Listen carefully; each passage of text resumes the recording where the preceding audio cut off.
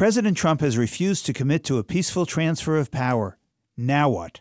I'm Tom Hartman, and this is the Civil Liberties Minute with ACLU attorney Bill Newman. Listen to Trump's Orwellian logic. He repeats that he obviously will win the election. The only way he could lose is if the election is rigged. He would abide by the results of a fair election, but the only election that would be fair is one that he wins. Trump's later modification of his position is in some ways even more chilling. He asserted with certainty that the election will be decided by the Supreme Court, thereby promising that if he is not pronounced the winner, he'll sue, and that he'll win his lawsuit. Trump also made clear that one big reason to push his Supreme Court nominee to Senate confirmation is so that he can feel confident that the court, at least 5-4, will reinstall him as president when his challenge to the election results ends up before the 9 justices. In other words, the election is not so much about the more than 150 million popular votes and the divvying up of the 538 electoral college votes, but rather about 9 votes, the 9 Supreme Court justices' votes.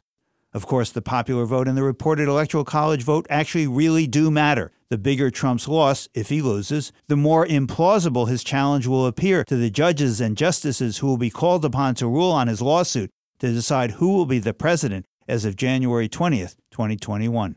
The Civil Liberties Minute is made possible by the ACLU because democracy and advocacy begin with you, and freedom can't defend itself.